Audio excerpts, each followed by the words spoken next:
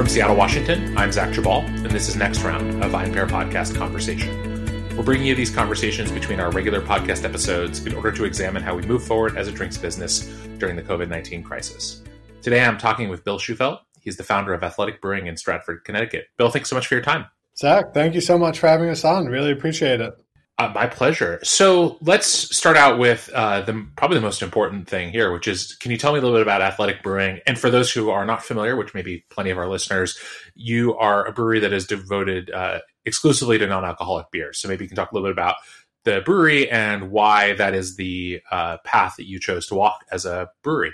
For sure, yeah. I know non-alcoholic beer. I mean, people don't think of that as exciting. It's never been exciting. There was really no innovation for 3 decades, from 1990 to about 2017.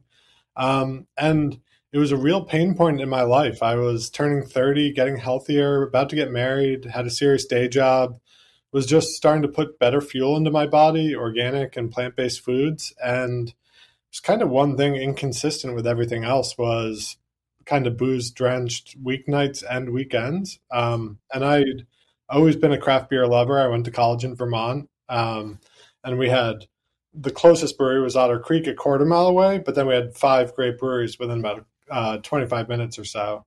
And so when I moved into the city after, I loved craft beer, and I would hunt around all the beer bars and always seek out what's new. And so it was a really tough spot where I was dialing back drinking, didn't want to really drink during weeknights, and just going to good New York City restaurants and getting a water or Diet Coke with a meal or hanging out with friends on a Saturday and not being able to have craft beer was a really tough spot. So we wanted to fill that void and thought we could not only have a huge positive impact on people's health, but really increase inclusion in the beer industry and introduce a lot more people to craft beer.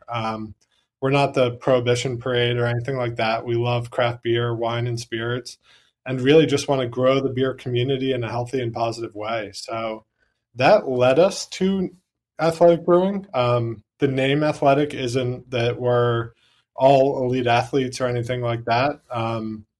Athletic is just a positive word where non-alcoholic beer had never been something people were proud of and didn't talk about the non-alcoholic beer they were drinking. They weren't excited about it. And we wanted to make an awesome beer framed in a positive conversation right from the start. And so that's why we call ourselves Athletic Brewing. And to differentiate a little further, I guess we went right to the baseline that the processes being used couldn't make good non-alcoholic beer. And so we started from the ground up, home brewing on Gatorade jugs in an empty warehouse. And it's a true craft beer story that started from the Gatorade jugs up. And that's kind of where we're at today.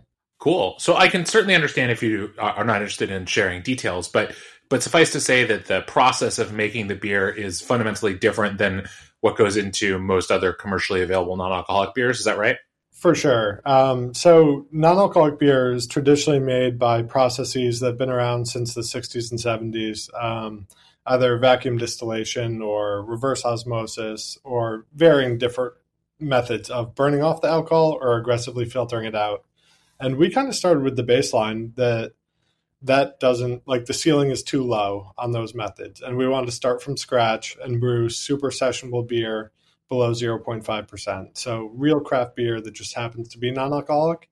And John and I teamed up with an incredible, highly awarded craft brewer who had only made alcoholic beer previously. John drove his family. So I quit my job in finance. John drove his family across the country to really homebrew in an empty warehouse with me for a year as we did hundreds of batches on a Gatorade jugs and really just changed small variables at a time. The long and short of it is that our process is a combination of 12 to 15 changes from the actual brewing process and allows us to really control everything from mashing to fermentation to conditioning with small changes along the way.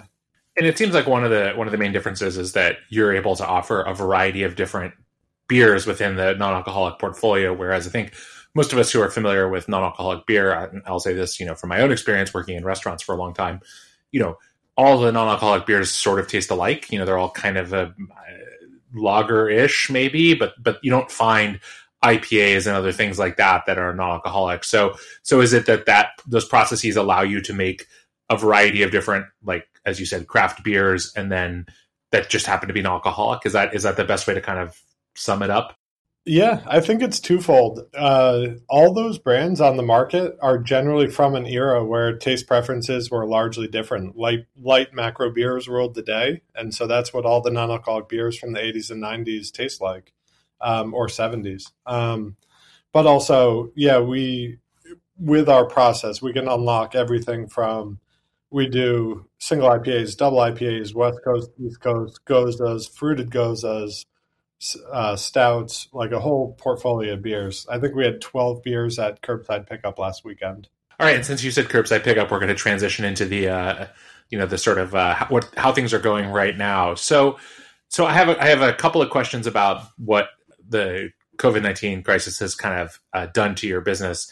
So let's start with maybe one of the most interesting ones, which is that because you're selling a non-alcoholic product, it's much easier for you to ship the beer across the country. So for you guys, was that an immediate point where you recognized, I mean, it was probably already an advantage in terms of just getting the beer to customers wherever they are, but I would imagine that as people suddenly, found the other avenues to beer, no pun intended, drying up, talk a little bit maybe about the sort of what you can do online and how maybe that's been for you guys over the last few months.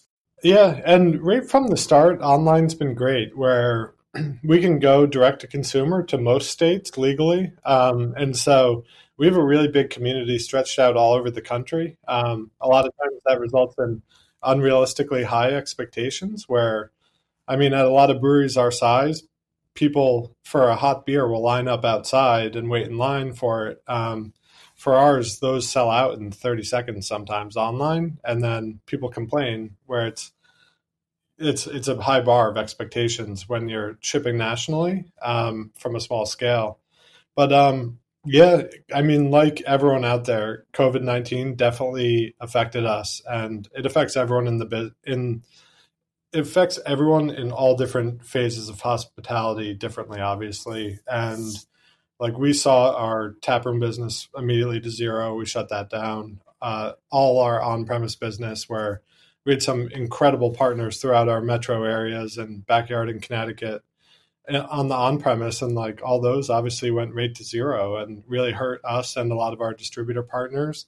And we put our heads together with our partners and our team, and we have a lot of teammates who immediately we pulled off the road for their safety. And we kind of huddled up as a team, and we're just super transparent. This is what we're facing. This is what the landscape looks like.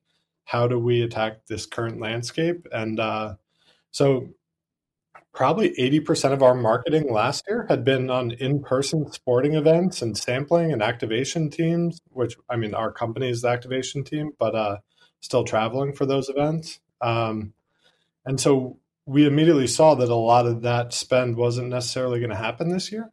And so we pivoted really hard into off-premise strategies, sampling strategies where we could, mailing strategies like postcards and different things like that, online digital spend.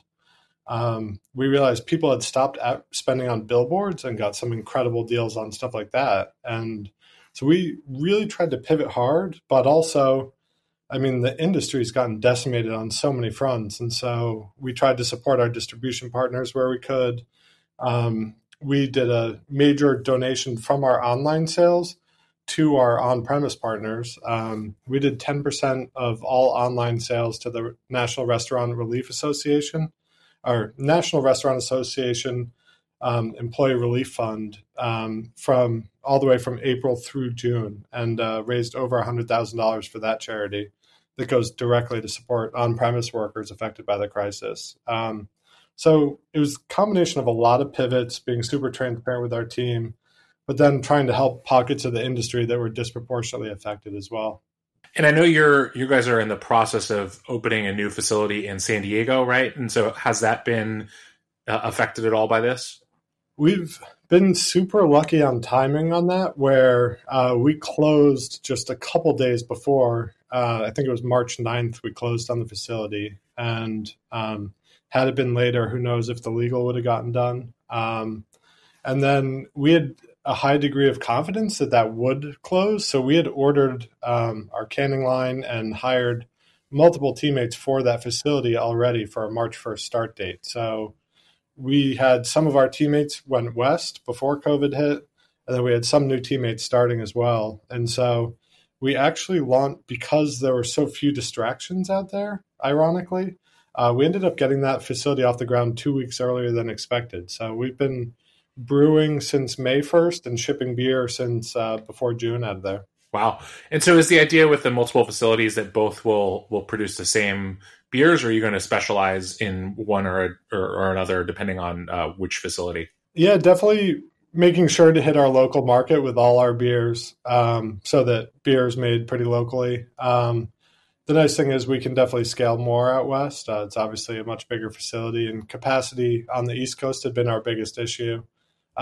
We are kind of turning Connecticut into an R&D lab also, and it's going to be some really fun stuff and can really let our brewers stretch their legs in both facilities now that that capacity constraint's been lifted a little bit. Cool. So I have this is kind of a more difficult question, or I think could be a more difficult question to answer just in terms of specifics or details. But, one of the things that was talked about a lot in the industry and the media at sort of the outset of quarantine and social distancing and staying at home and all that was, wow, people are drinking a lot more, right? Everyone is stocking up. Everyone is home all day with nothing to do. And I can certainly understand how that dynamic played out and played out for a lot of people because, the sort of intoxicating effect of alcohol is appealing when the world is kind of going to shit around you. But obviously that's not necessarily what people are looking for with athletic brewing. Did you get a similar, though, kind of vibe of people who are like, you know what, I need to have more beer on hand. I need to stock up, or did that sort of not translate into your specific product? I was definitely worried about similar when the crisis started. And the world's a stressful place. And I mean, people need to blow off stress, and like social situations and drinking alcohol are definitely part of that. Or just socializing and sharing and communicating with family. But we have actually found that so in the beginning, people definitely drank more. And I think that was pretty short-lived. I think people got pretty sick of waking up in the same spot every day with a hangover. And I think that really turned on its head. I know I saw in a Harris Poll survey that said 28% or people are drinking 28% of adults are actively reducing consumption during COVID. I saw a Bloomberg article yesterday that was talking about the declining alcohol consumption during the COVID crisis. And so I think people really, after initially maybe eating and drinking a bit more, got sick of not feeling good. And people really started to get outside. Like, I think that's been a silver lining during COVID, is people really getting out in their neighborhoods and beyond for exercise. And I think a lot of people have gotten healthier during COVID too. And I think we go hand in hand with that. But also, if people are spending a lot of time at home with their families, that's like one of our key demographics is young parents and millennials who just like to be with their families or significant others and socialize, but feel good and be mindful while doing so. I mean, some of us like to do that while also drinking, but I understand. Sometimes that's not an option for sure. Yeah. I have a 2-year-old, so sometimes the hangover is a real problem for sure. I had a couple more questions for you, Bill. The first is, kind of piggybacking on this topic about people kind of looking for more, I don't know how to say this, more kind of a lifestyle that incorporates craft beer, but also doesn't necessarily involve a lot of alcohol. Are you getting the sense that for the going forward, again, hard to say too much about the future right now, that the sort of alcohol-free lifestyle is something that you still see a lot of growth in? For sure. And I don't think it's going to come from anywhere that's cannibalizing craft beer, and that's never our goal. Like, craft beer is incredible, and one of our biggest goals is to introduce more people to that world. And the beer world is incredible at reaching Friday and Saturday night occasions and like really specific hours of the day and days of the week. We think there's another 80% of the week of beer occasions to unlock out there. And this could be your weeknight beer. This could be your day drinking beer. It could be your beer with your family or kids or anything. And so I do think it's going to grow for a long time to come, but it's going to be from just like occasions that multiply throughout the week. As soon as people get over I think it's a stigma and quality problem. And once people get past those and realize they're great tasting, healthy options out there that border on functional, they're going to drink them in a lot more occasions. And so I don't think that I don't think that share necessarily comes from craft beer.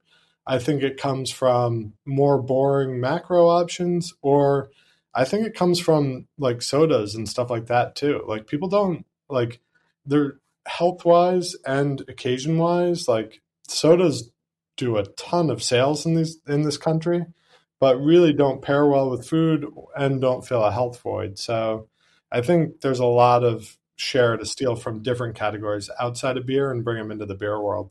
Gotcha. Speaking of outside the beer world, I understand totally that the process is proprietary, but is it something that could be applied to other alcoholic beverages, or is it really beer specific? I'm just curious. We've definitely messed around with some things, and I mean, there's definitely white spaces all around, but John and I have a lot of thoughts on everything from wine to spirits and stuff, but we're really focused on the core for sure. Gotcha. I would say, so like beer is something that people have been drinking for thousands of years, and it signifies like relaxing, social, family, and stuff like that. I think wine and spirits have a great on-premise usage. I do think de-alcoholized wine and spirits might struggle with the off-premise use occasion, except for like private party homes, I would say.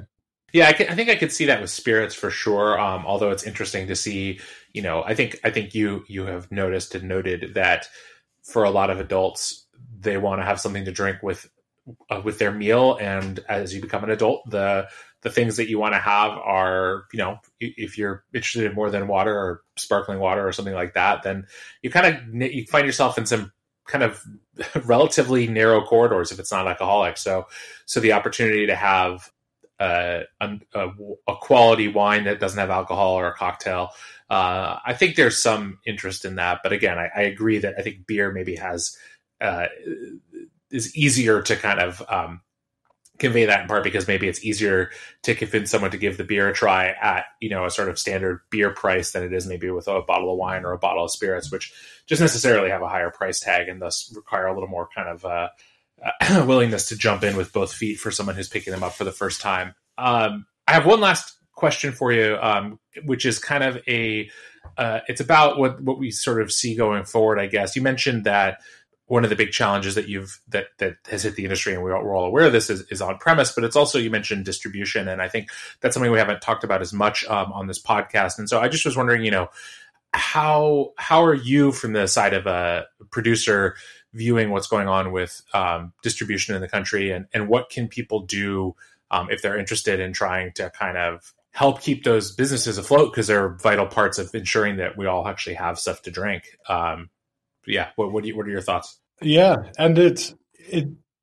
took me getting into the beer industry to realize just how impressive beer distributors are.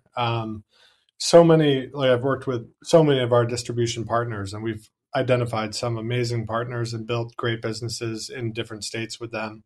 But riding with someone who's been in the market for 10 or 15 years and the level of relationships they have, it immediately gives you a voice at retail that I never had on my own, like walking in with hand bottled samples or anything. And their scale and logistics are so impressive in their relationships. And just their partnership and advice too, like their 30,000 foot view. We've been really fortunate to have some great partners who believed in us right from the start. I don't know where we'd be without Star Distributors in Connecticut believing in us from day one and helping us grow. But yeah, it's the distribution business definitely we're super thankful for the partners in there, but like different channels of it are definitely hurting in these times too. So we've been offering any way we can and just trying to be super creative. Awesome. And that kind of goes for anything from like creative ways to reach their accounts so that they don't have to go there and put themselves at risk in person to try to pitch our products, or we've offered to do like cleanups and like help their accounts get back open. And it's just kind of about listening to their ideas and throwing out some of our own ideas and horsepower ourselves. Well, Bill, thank you so much for your time. Really appreciate it. And really, I think super interested in what you guys are doing. I think there's a real need in this in the modern sort of drinks landscape for interesting, delicious options that are low or non-alcoholic, and I think there's obviously a lot of interest in that. And I'm glad that you guys are out there trying to fill it. So again, thanks so much for your time. Really appreciate you jumping on with us here on the podcast. Cool. Thank you so much for having us on, Zach. I really appreciate it, and everything VinePair does for the industry. It's such a great information source. So thank you so much for giving us a voice. Really appreciate it. Thanks so much for listening to the VinePair podcast. If you enjoy listening to us every week, please leave us a review or rating on iTunes, Stitcher, Spotify, or wherever it is that you get your podcasts. It really helps everyone else discover the show. Now for the credits. VinePair is produced and hosted by Zach Jabal, Erica Ducey, and me, Adam Teeter. Our engineer is Nick Patry and Keith Beavers. I'd also like to give a special shout out to my VinePair co-founder, Josh Mallon, and the rest of the VinePair team for their support. Thanks so much for listening, and we'll see you again right here next week.